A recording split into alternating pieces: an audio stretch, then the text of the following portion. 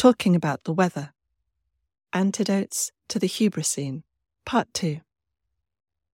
Seemingly endless rain is lashing down on Old England, as my friends in New England write describing snowdrifts many feet deep in their once-in-100 years storm. I'm away in London for New Year, spending the evening peacefully alone by choice, reading, meditating, and bringing you this piece. A year ago, I wrote to my friend Dugald, having just found words for a rebellion in me against the disdain I sensed in descriptions of ordinary people, especially ordinary women, in much contemporary political writing with which I might otherwise have had sympathy. It still stands. Disdain is the barely polite face of dehumanization. This new year, I reaffirm my openness to unsolicited friendly greetings, pointless sentences exchanged about looming clouds, shared laughter, and almost talismanic weather forecasts with strangers as we duck into shop doorways to avoid the next deluge of a coastal sou'westerly. Good weather to you, both inner and outer, and Happy New Year. I recently unsubscribed from a once excellent, proper leftist Substack newsletter whose strapline was, "Everybody talks about the weather, we don't." Don't get me wrong, I know this meant that they didn't do small talk, were serious, didn't waste words, and for months I was often inspired by the calls for solidarity, mutual aid, and tips for organising.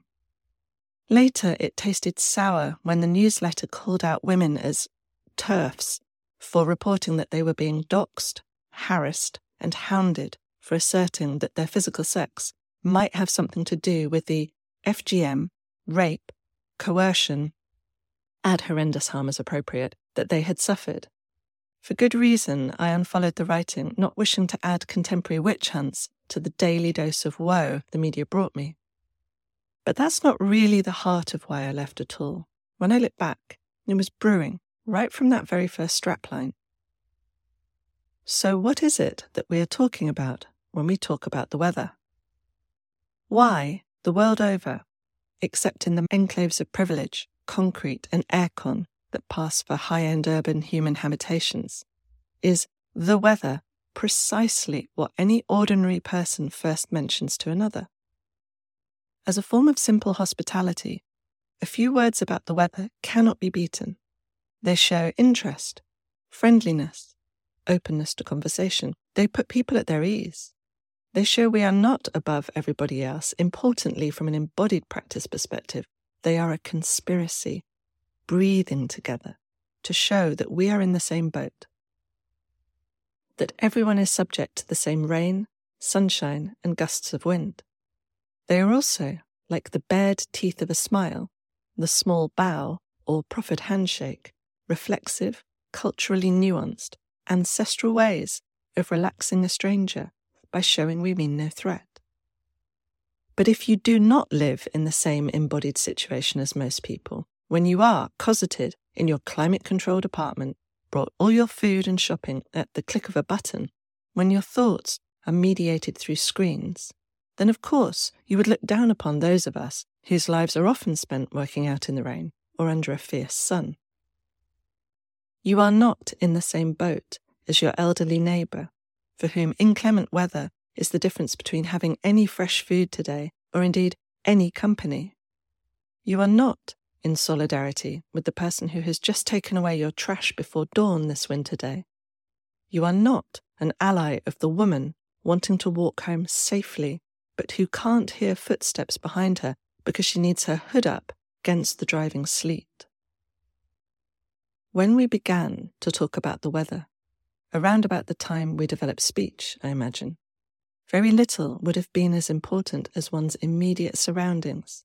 The quality of light, precipitation, the time of year, everything we evolved to do together, to hunt, forage, sing, cook, tell stories, share news, make alliances, survive natural disasters, was done in the context of real outdoor, physical, bodily experience.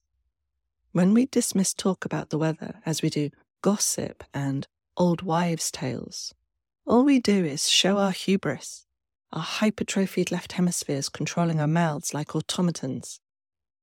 For the machine and its human servants, there are no seasons and no atmospheric conditions. Only opinions blow, only disapproval rains down. The real is unreal, and anyone who discusses something as pointless as things as they materially are and how environmental forces physically and psychologically affect us is a sad anachronism huddling at the base of a shining, impermeable tower. Today the weather here was cold, clear and bright.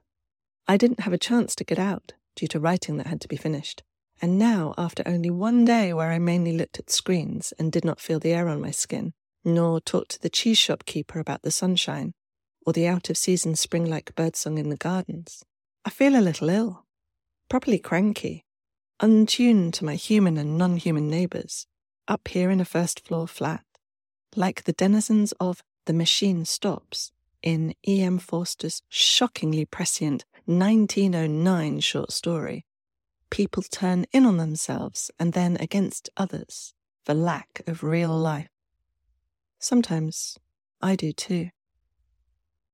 And in real life, I include weather. Inner, outer, atmospheric, communally experienced, nuanced, metaphorically rich, free, unmediated. When we talk about the weather, we practice the vital kindnesses, considerations, and accommodations that we desperately need so as not to come to blows about 1,000 tiny things.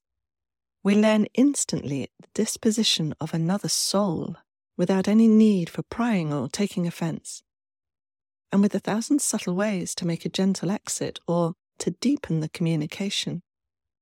To say, we don't talk about the weather, is to say we are above everyday convivial speech, to brag about disembodied living in the Hubrasine age, adrift from humble moorings in reality, from help, and ironically, at much greater risk from genuine ill weather.